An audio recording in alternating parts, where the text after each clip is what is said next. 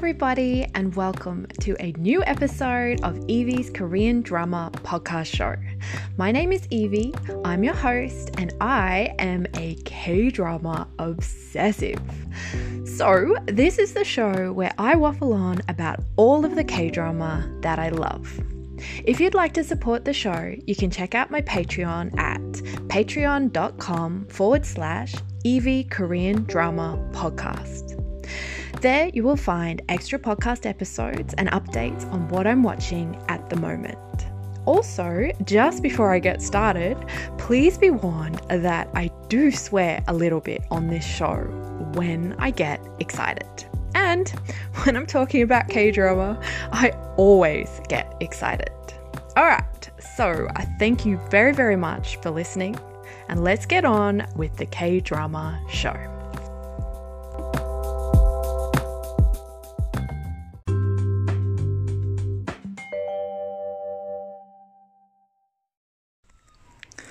Okay, so the K-drama that I'm going to be talking about today is called The Secret Life of My Secretary. Apparently, its literal title is I Loved You From the Beginning, which personally I really like. I wonder why they didn't go with that. Maybe it's more generic? I don't know. I think that's actually really lovely.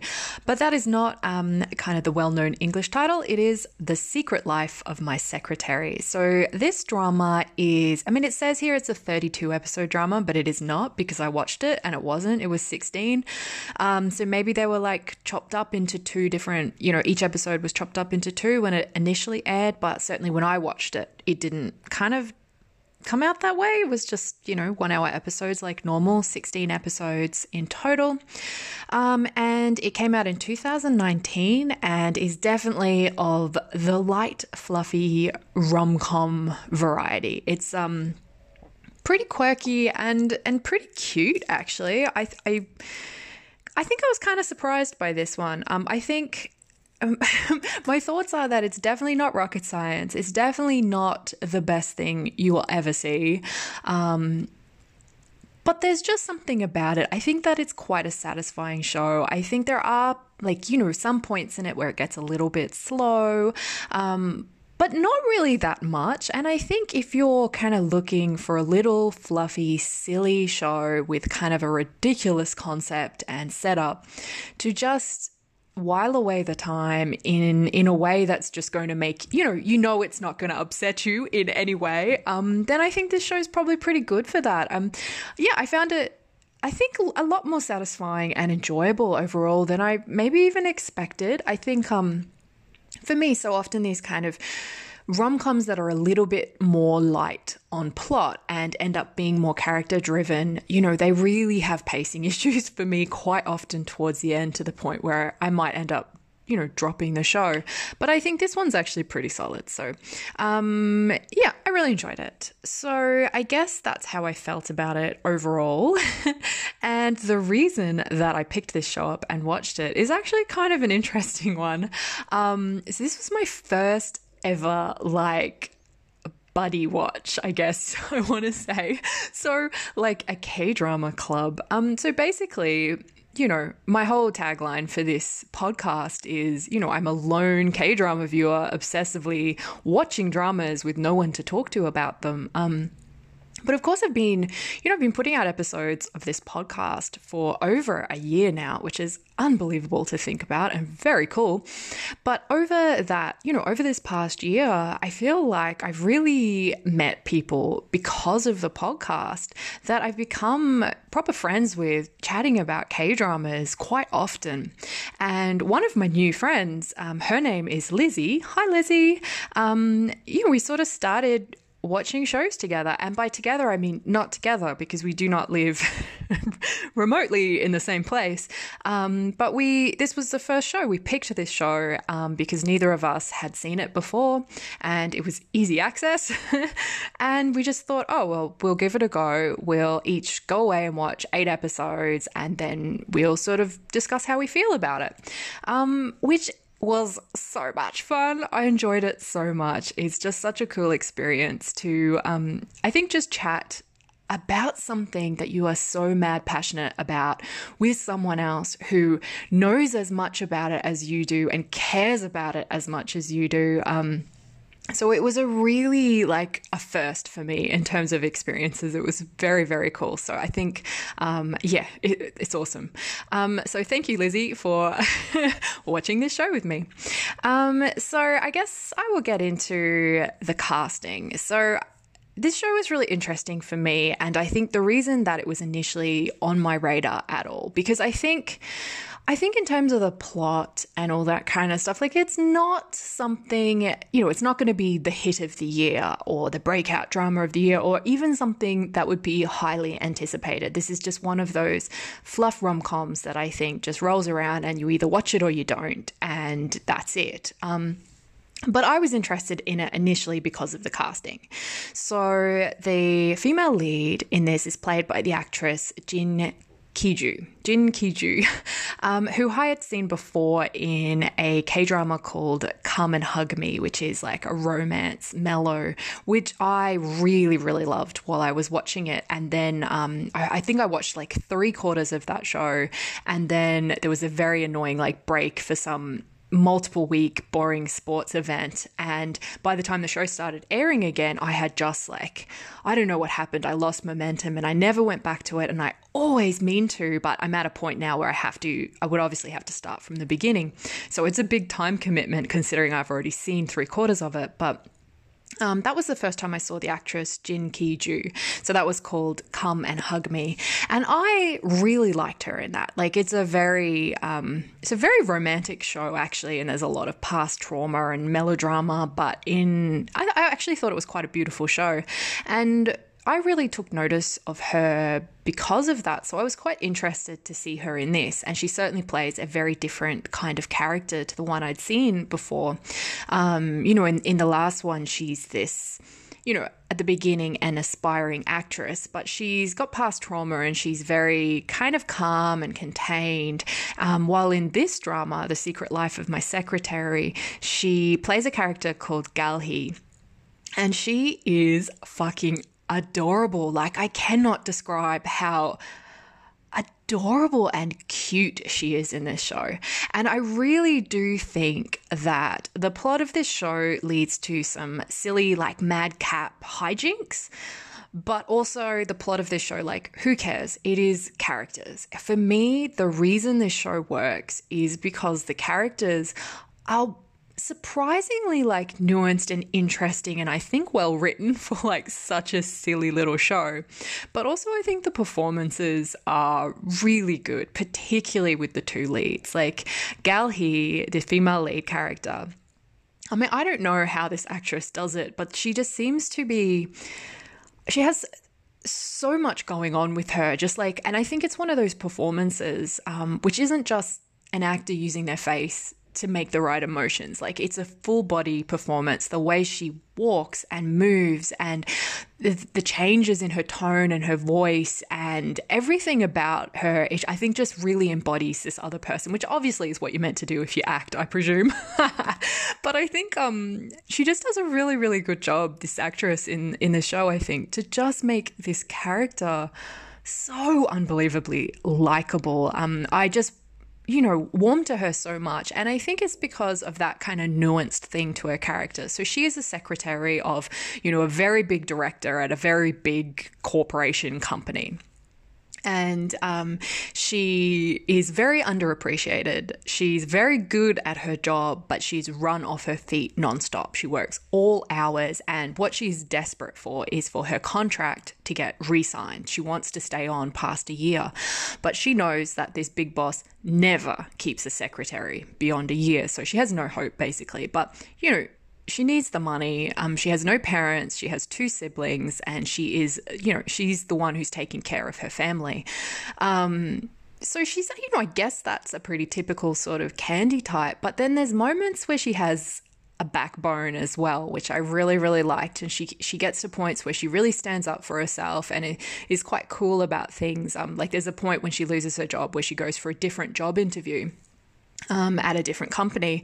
And, there's this old guy in a suit who starts grilling her at the interview, and she doesn't like the way that he treats her. So she turns the interview around on him and says she's interviewing him to see if she wants to be his secretary. And so there's just moments like that I guess, she has more than one thing going on. She's not just a frazzled candy type. She's not just a poor girl who works hard, who has, a sad backstory because her mum's dead. She's more than that. She's many, many different things. And, the whole time she's just fucking cute. She's so cute.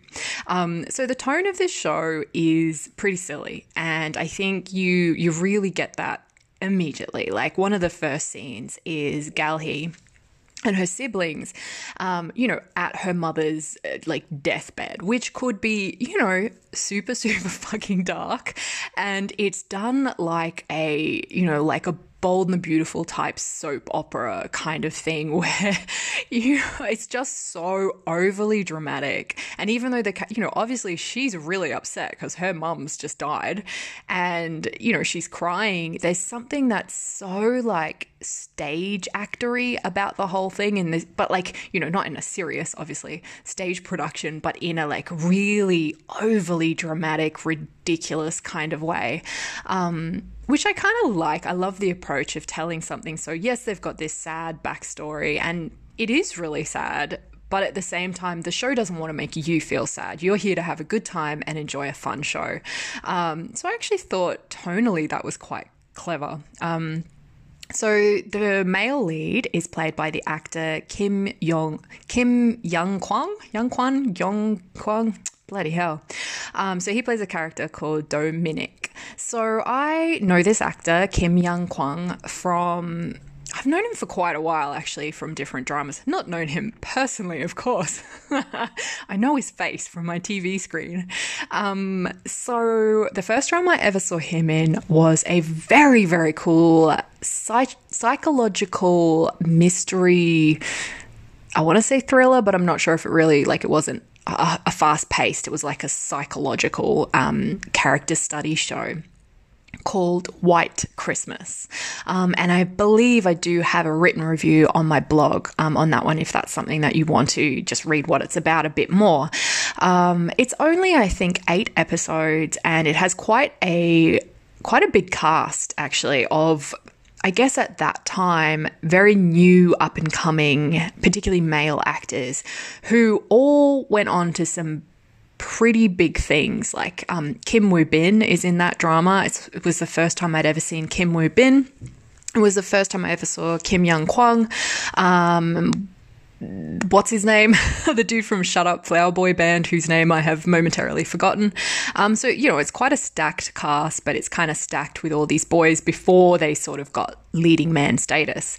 It's a great drama if you're looking for something. I feel like it's quite unique. It's very dark, super dark mystery. Very interesting show that I think is well worth your time, or at least, I watched it many, many years ago and I really, really enjoyed it. I should rewatch it. Anyway, Kim Young Kwang was in that drama and he played the biggest asshole in the whole world. I fucking hated him. I hated him. He is definitely the antagonist of it. He's this very tall, very good looking, but unbelievably smug guy in that drama, White Christmas.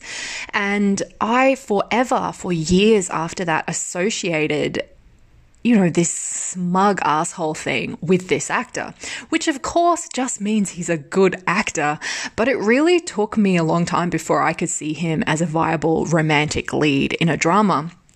And I ended up watching some drama. Oh, bloody hell, I can't even remember what it was called, but he plays this dude who lives in a house. That's a really weird description.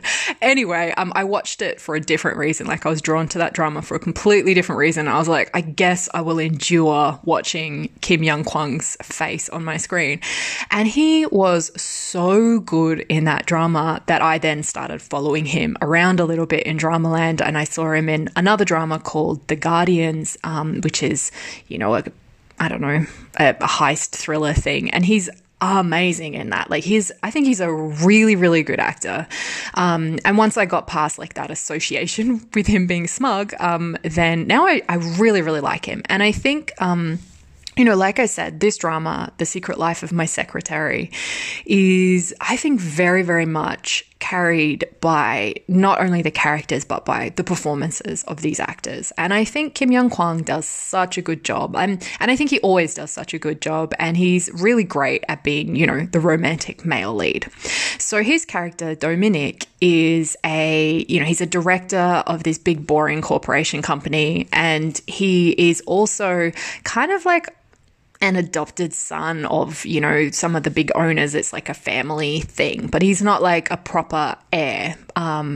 So I think the interesting thing about him is you don't really notice it at the beginning because obviously, he's the director. Gal Hee is his, underappreciated secretary who's like running around doing everything for him, like she's leaning down and putting on his shoes while he has his hand on her head and everything to humiliating levels, I guess, and he just completely takes her for granted.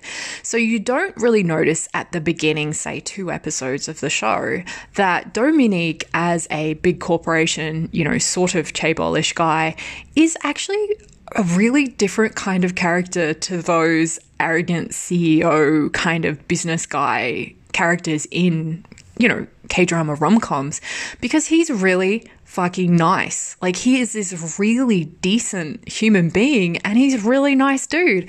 It took me a while to kind of realize he was, but once the drama really gets going, you realize that he doesn't really, I guess in some ways he's on a bit of a flat arc in a lot of ways because he doesn't need to improve. He has mummy issues, he has issues, he has like the main plot point, which is, I'll get into that, but the face thing, he can't see faces. At the start of the drama he can. But yeah, he doesn't really have a character journey in terms of his personality. Like he just isn't an asshole that needs to get better. He's just a thoroughly nice person. And I think at the very start, maybe, not quite so much. But once he loses the ability to see faces, from then on, like he's kind of lovely, like really, really lovely. And I really liked that. I found that very, very appealing.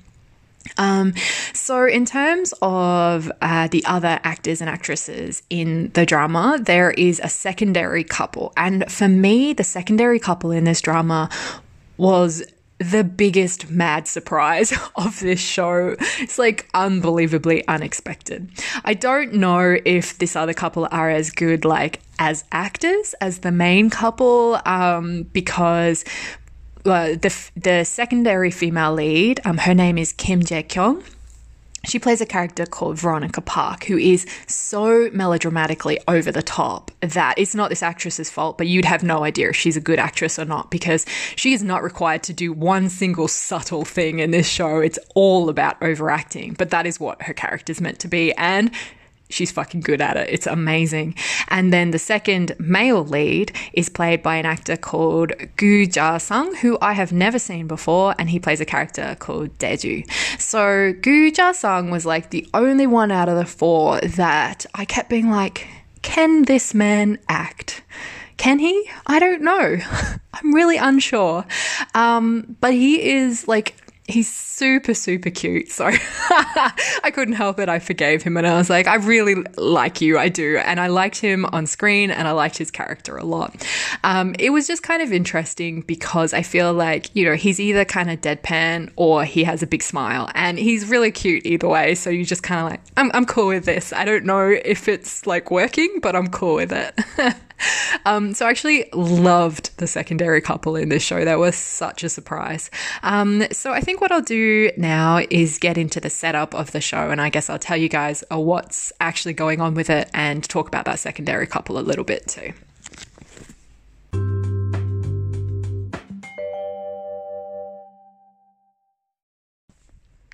So basically the setup for this show is that we have Gal Hee, who is the frazzled secretary character. She is working herself to the bone for Dominic and Monique.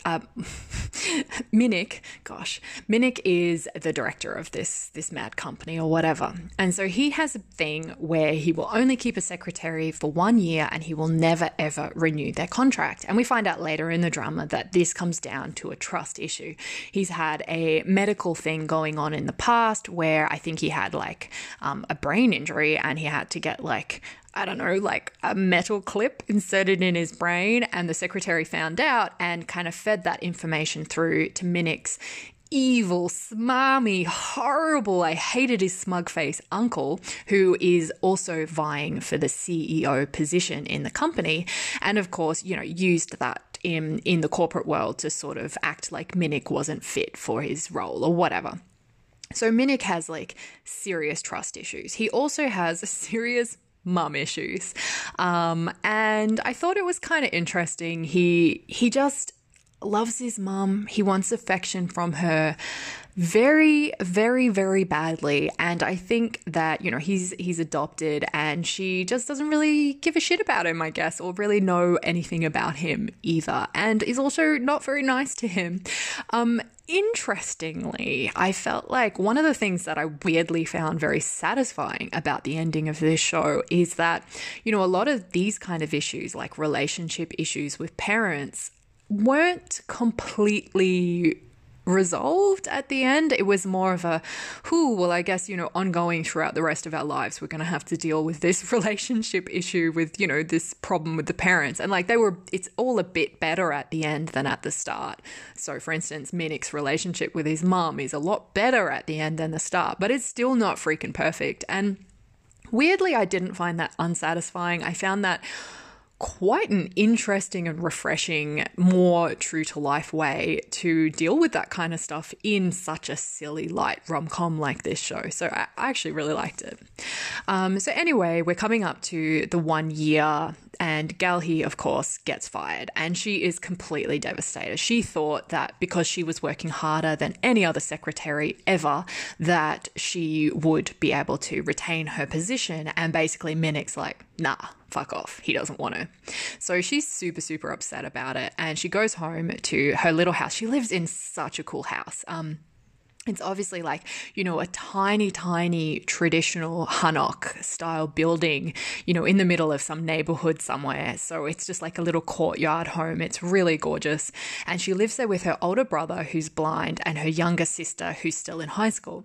And Galhi's dream, I guess, is that, to take care of her family because their mum's dead. And I really loved it throughout the show. The mum sort of turns up and offers support and comfort to her daughter whenever her daughter's going through a tough time, which is was very beautiful, actually. Just a little side note there.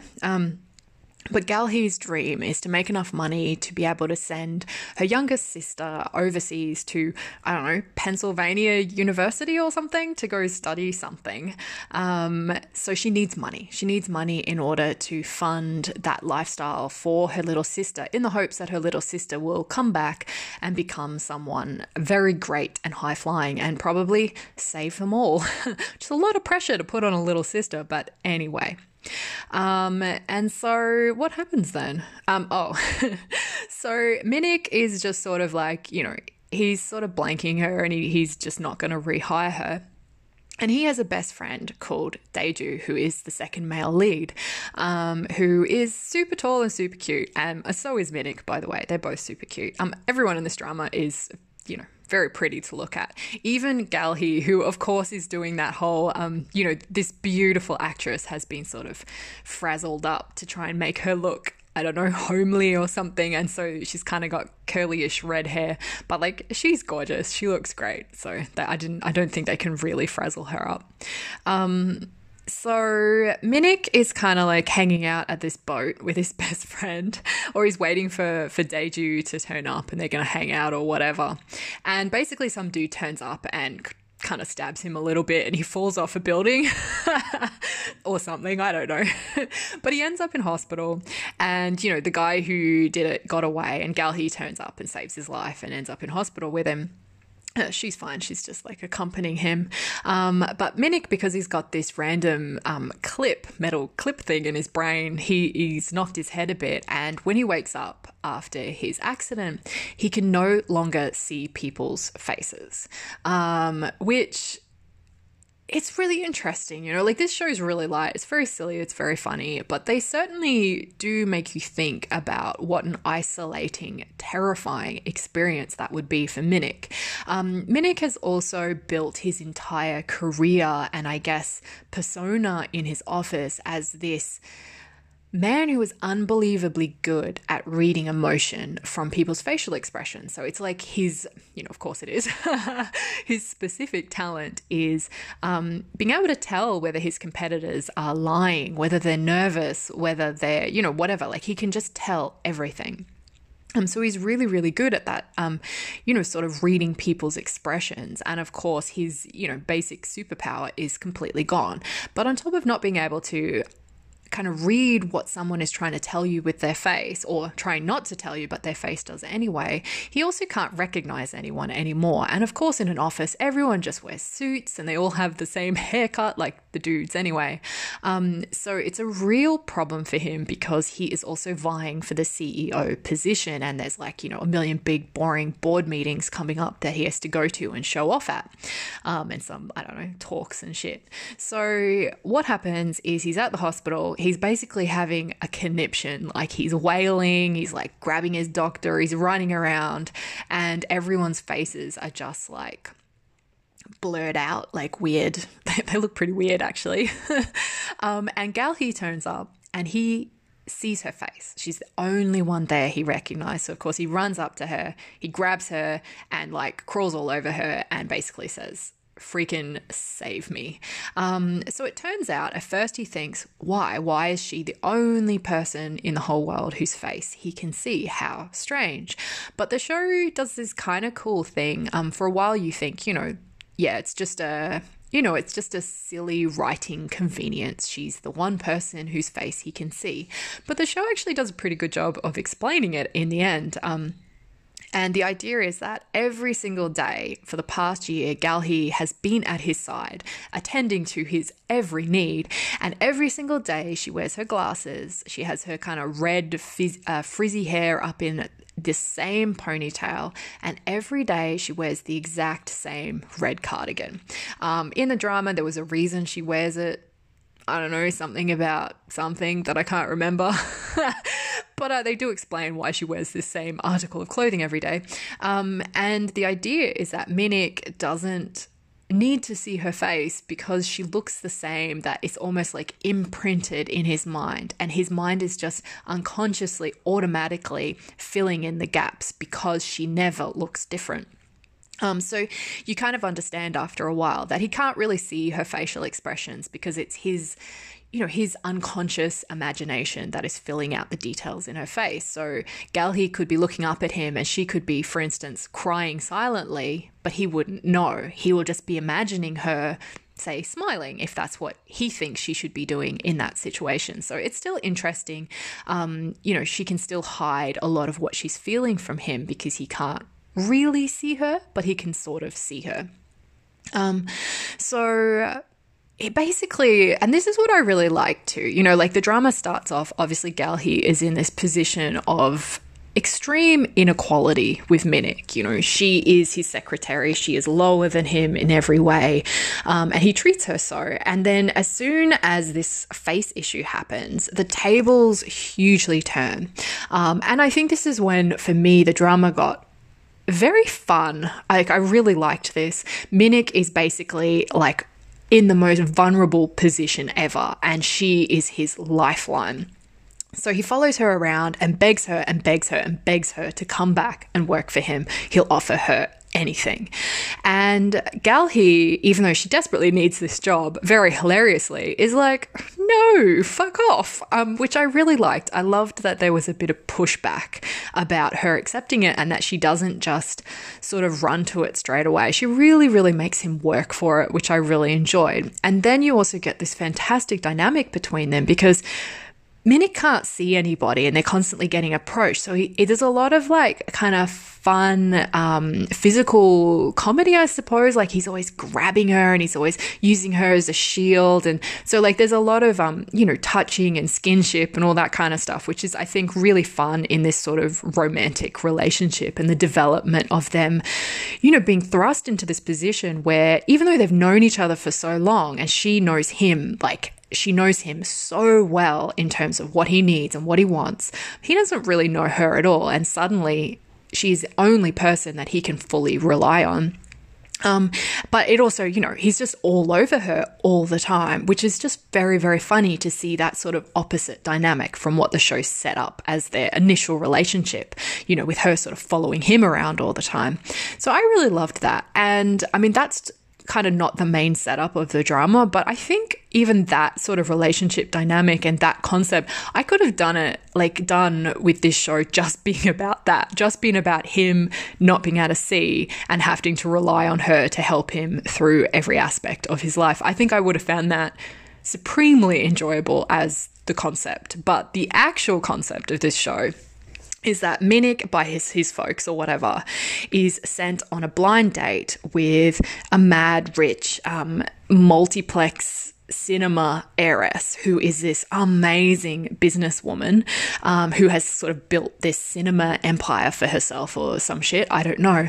But she's also known to be supremely difficult to date and, has a lot of boyfriends. And Minik is basically sent there to, hopefully get married to her, but also, I suppose, a bit of like a corporation merge. And there's like a big deal that everyone's trying to get out of this heiress whose name is Veronica Park.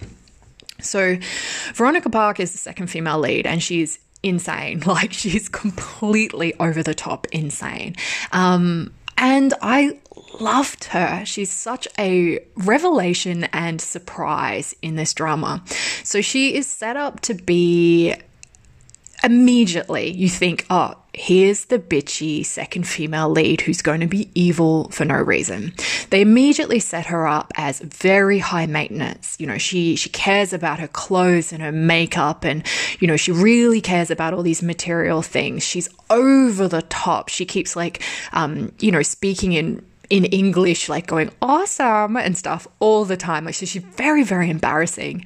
And so they set her up to be, this real, I wanted to say manonizing, like womanizing. What do you call that? She has a lot of boyfriends and, they just set her up in a way that is not flattering. So you presume that the drama does that because they want you not to like her because she's going to be a rival to Galhi for Minik's affections. And then the drama completely subverts every expectation that you have for this Veronica Park character. She never changes. She never lessens her ridiculousness. She never pulls back on being so insane, which again, I loved.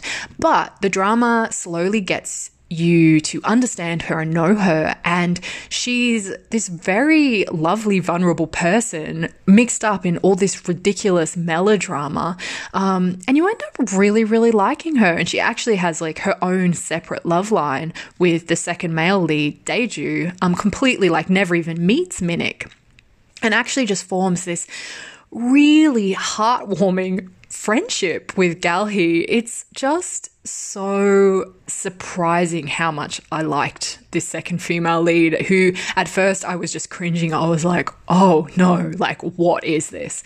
And I just love the way the drama really subverted all my expectations. I also really, really enjoyed the second lead sort of romance, which is basically Veronica Park meets Daeju, who is, he's a high-up director at this big corporation as well. So he's Minik's best friend. They've grown up together and they're really, really close. And I really liked their friendship as well. So Daeju is kind of while Minik's swanning around in cool tailored suits and looks all slick and awesome, Daeju, his best friend, Daeju just looks like a normal guy. He's just not into suits. He's not into any of that. And he comes from a poorer background. He's risen really high in the company, apparently through his hard work. He's really nice. He's really kind. And he's quite reserved and quiet, or potentially he can't act. I don't know. But he's very cute, like I said.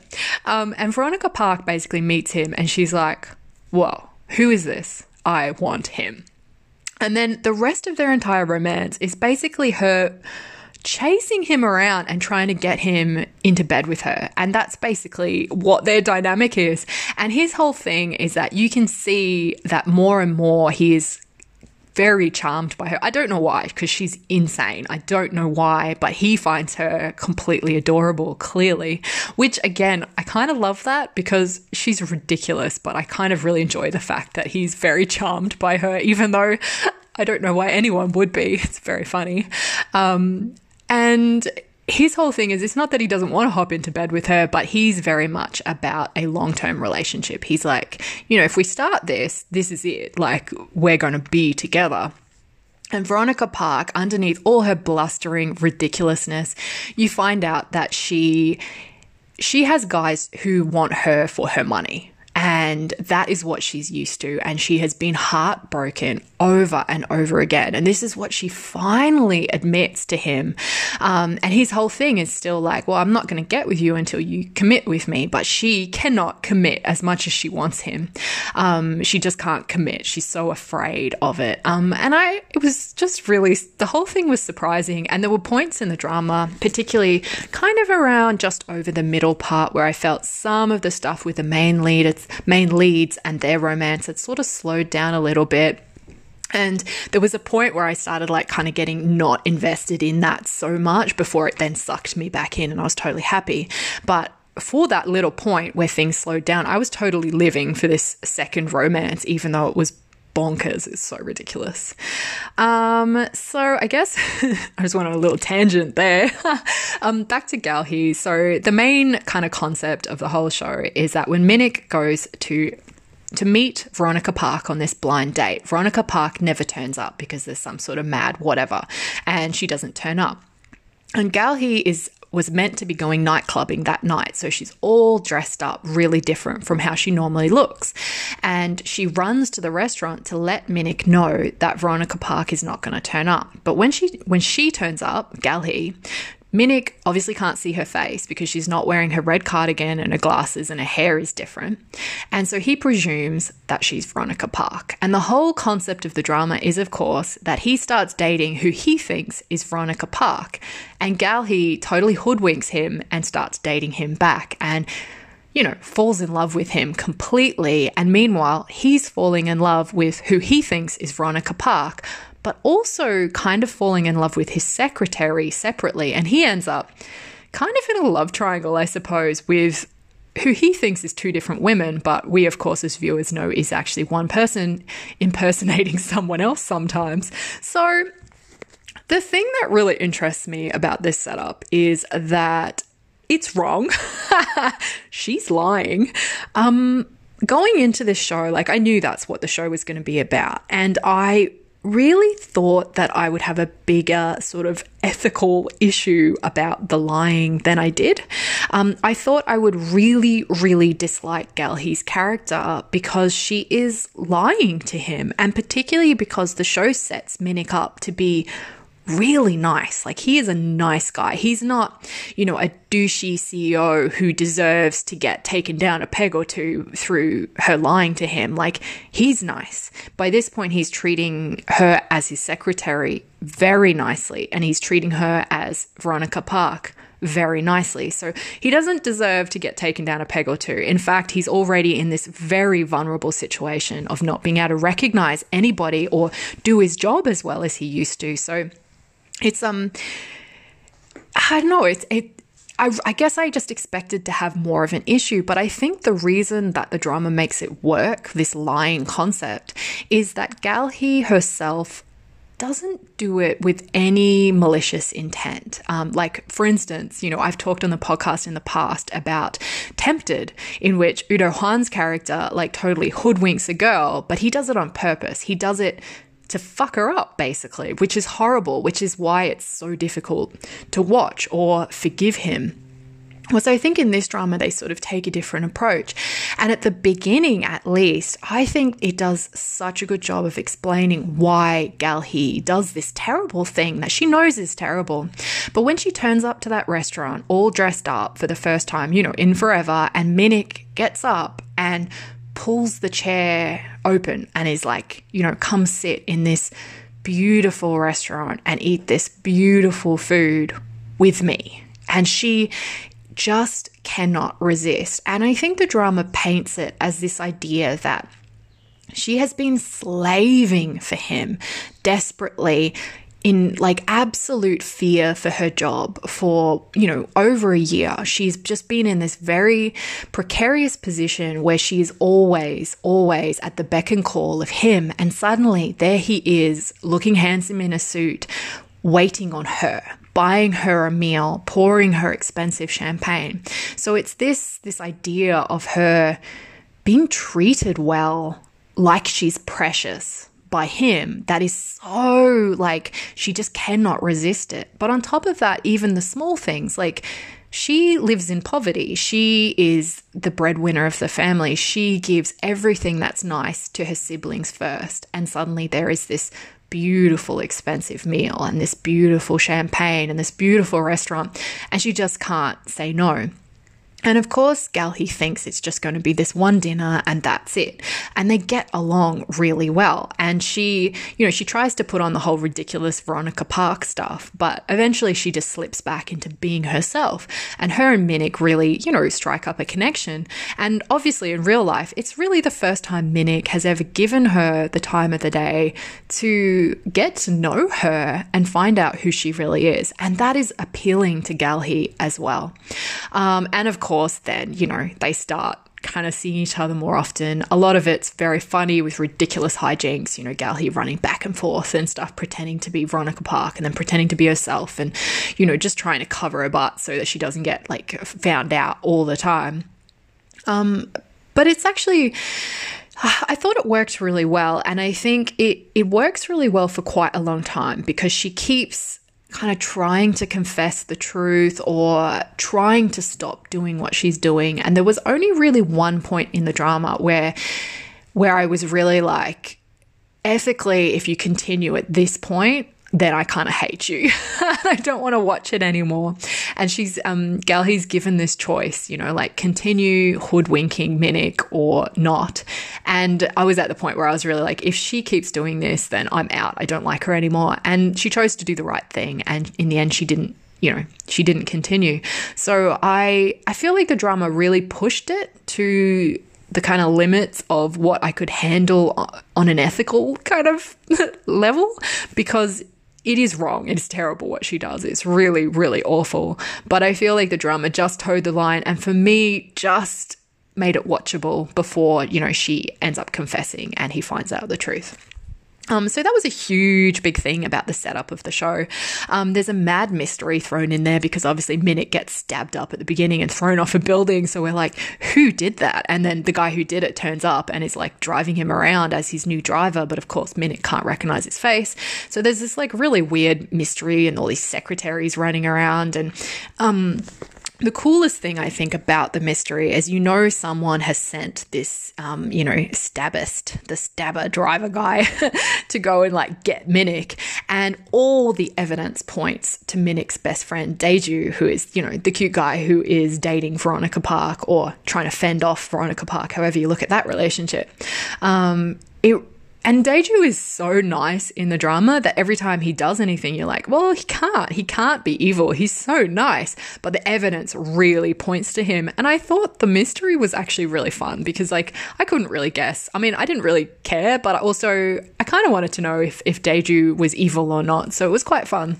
But I think that's, I've talked a lot about the setup. But in fact, that's just brushing the surface. It's such a silly, ridiculous thing. It's, so many layers to it, I think. So even though I've talked about it quite a lot, I just mean if you still want to go watch it and you haven't seen it yet, basically I haven't really spoiled anything. That's really just the initial setup of the show.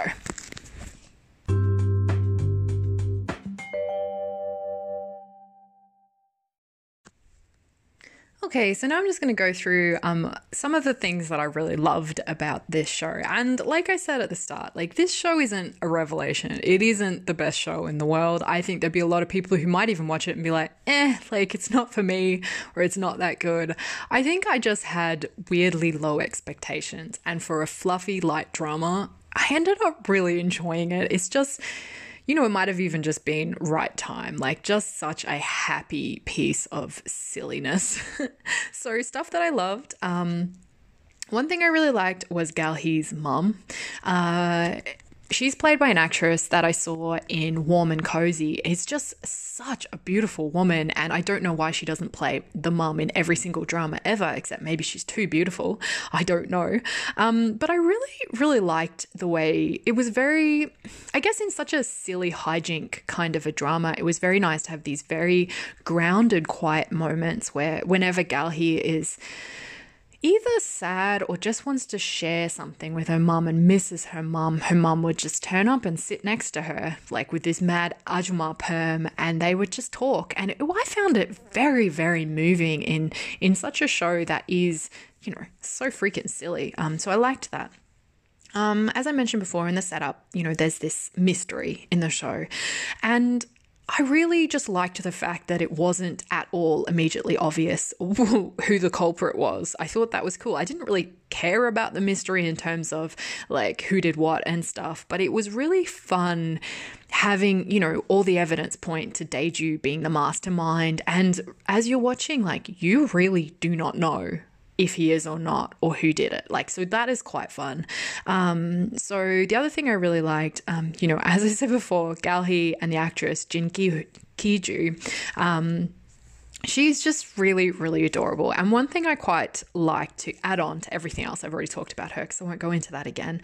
Once, you know, her and Minik kind of sort out their shit at the end and get together, and he knows that he's with his secretary and not an heiress called Veronica Park, I kind of love that Galhi doesn't sort of fully glam up and change her look. She just sort of stays the same, and I thought that that was really nice. I think there's so many dramas where if the heroine is sort of painted as being, you know, not super fashionable and like a little bit homely, not that she looks homely, but like obviously she's meant to, that usually, you know, maybe when she gets with the leading man, there's a big makeover scene and suddenly she gets all real hot. And I kind of like that, you know, he just loves her. She doesn't need to change the way she looks. Like, he's in love with her, so it's all good. So I thought that was quite nice. Like I said before, I think he's great. The main male lead, Minik, played by Kim Young Kwang, just surprisingly nice, like a really likable, nice character. As I said, the secondary couple in this is gold, unexpectedly so. One thing I really liked about this show as well was, you know, the whole setup is built on this lie, or this continuing series of lies that Galhi does, which is killing her. She feels so guilty. But in the end causes a lot of problems for Minik because he thinks he's in love with two different people, and that makes him feel pretty shit. Like, he's like, I'm not the kind of guy who falls in love with two women at once, but I really like these two women. So that's kind of weird as well. But the thing I really liked about the setup, which again was something I really liked from that other drama, Tempted, which, you know, it has the big lie as it's a big concept as well, is the consequences of the lie. I really, really liked it. So Galhi is kind of, I guess, getting ready to confess, to tell him the truth, and Minik finds out first, which is bad. You know, she wants to be the one to explain it, but he finds out himself, and he is absolutely devastated. And the scene where he confronts her and he is crying and he's so hurt is so, like, it's not a fluffy comedy scene. It is unbelievably devastating and moving. And I really liked how seriously the drama took his reaction to her lie. I love that he doesn't just go, it's all good, don't worry about it, like, I love you. I really, really liked that because I think she did something really bad and there should be consequences to that. So I felt very satisfied by his reaction. And, you know, when there's a scene of him at home with his head in his hands crying because he doesn't know if he can trust people anymore, like, oh, that hits you in the heart. It was very well done, I thought. So another thing I liked was I think the end of this show is actually surprisingly satisfying. like most rom-coms, the couple get together, they sort out all their shit in this show by like episode 14. So you've still got 2 episodes left. And I was like, what the fuck is this show even going to be about? But of course, there's the mystery elements to still sort of like unravel. But what they did, which I thought was really cool, was they sort of create a conflict where Gal-hee feels like the right thing to do is go and support some workers who have like a work issue to do with being fired and stuff. But obviously Minik is one of the main directors, so she's kind of going directly against him, but her conscience says that she has to go and do this thing. And it puts the couple at odds immediately after they get together. But I really liked it because it really establishes that Gal-hee is her own woman. And even though, yes, she is a lowly secretary and she's dating, this high-flying guy who probably will be a CEO in a few years, she is not, just going to run around after him for the rest of their lives. Like, that is not what their dynamic is. Like, she is her own woman with her own things going on, and she is going to do the thing that she thinks is right. Now, not before when she was lying to his face, but now she's going to do the ethical right thing. But I just really liked it. I thought it was a really good sort of conflict because it wasn't the kind of conflict that they usually put in these sort of rom-coms when they run out, which is the couple breaks up and then gets back together. In this one, it was much more subtle. It was just about them working through an issue together that put them kind of against each other. And I just really liked the results of it, which showed that, they have an equal relationship, which I thought was really cool. So what else have I written here? Oh, one thing, I was going to say that, but actually it's a spoiler, so I won't, although fucking spoil the whole thing. One thing I wrote down here that I really liked is I've written good kisses, ! And then in brackets, very important, which of course it is. There's heaps of kissing in this show, and it's really good. There's no shocked planks of wood in this show. Everyone is kissing like normal human beings and they look pretty great and romantic while they do it. So yeah, all the kiss scenes are really great. I really liked them. And interestingly enough, I think there's like a very sort of mature and positive approach to sex in this drama, which is really interesting. Like it's actually a thing that exists in the world of these, adults and does come into, conversation in their relationship. So I really liked those whole aspects with the secondary couple and the main couple. I thought that was kind of cool. And so stuff I didn't like, there's some slower bits, I think. There's some bits where it's not as riveting as other bits. I mean, I've mainly just talked about all the stuff I really loved. I don't think there's anything I didn't like. Like, there's nothing I could pull apart and really point my finger at, except that one moment where I thought Gal-hee was going to go too far with her lies and I wasn't going to forgive her. But I feel like the drama pulled back just at the right moment. But yeah, there's nothing I could really say that I particularly didn't like. I think it's just, this is not the most amazing drama ever. It is like more of a middling show. It's like, if you want something fun and nice that will probably make you feel happy, it is romantic. There's good kissing, there's good looking people in it. It's just good fun. But it's certainly not the best thing I've ever seen. But the flip side of that is there's nothing really wrong with it either. There's nothing that stands out as being too annoying or too bad or too anything. And I think really what saves the whole show from being too middling is just the characters are so likable that you really do become invested in just making sure they get their little happy endings because you like them enough to care. So I think it's, for a light rom-com, I don't know, I really enjoyed it. I thought it was really cool. So yeah, I feel like it's the kind of show, like, should you watch it? Yeah, I think so. Like, if you've watched everything else, no, actually it's better than that. Like, it's actually worth a watch, I think. It's just one of those what mood are you in kind of shows. So it is what it is. It's not more than what it is, and it knows what it is, and what it is fucking silly, but good fun. So that's it from me, I think. And I've talked for a very long time about the secretary life of my secretary. No, the secret life of my secretary, a 16 episode rom-com from 2019.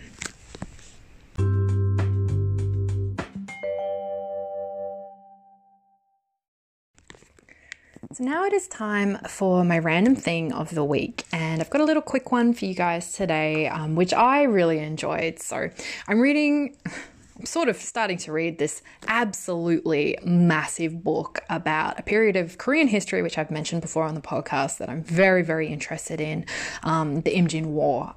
So I've kind of picked up this massive, massive book, but in the very beginning, kind of like as a preface, there is this poem. And the poem is written, so it's a Korean poem from the Joseon Dynasty, and it was written in 1578 by a poet called Chung Chol. And the translation title of the poem is Song of Star Mountain. So I just wanted to read this unbelievably short poem to you, just because isn't it incredible that you can listen to a piece of poetry that was written during the 1500s?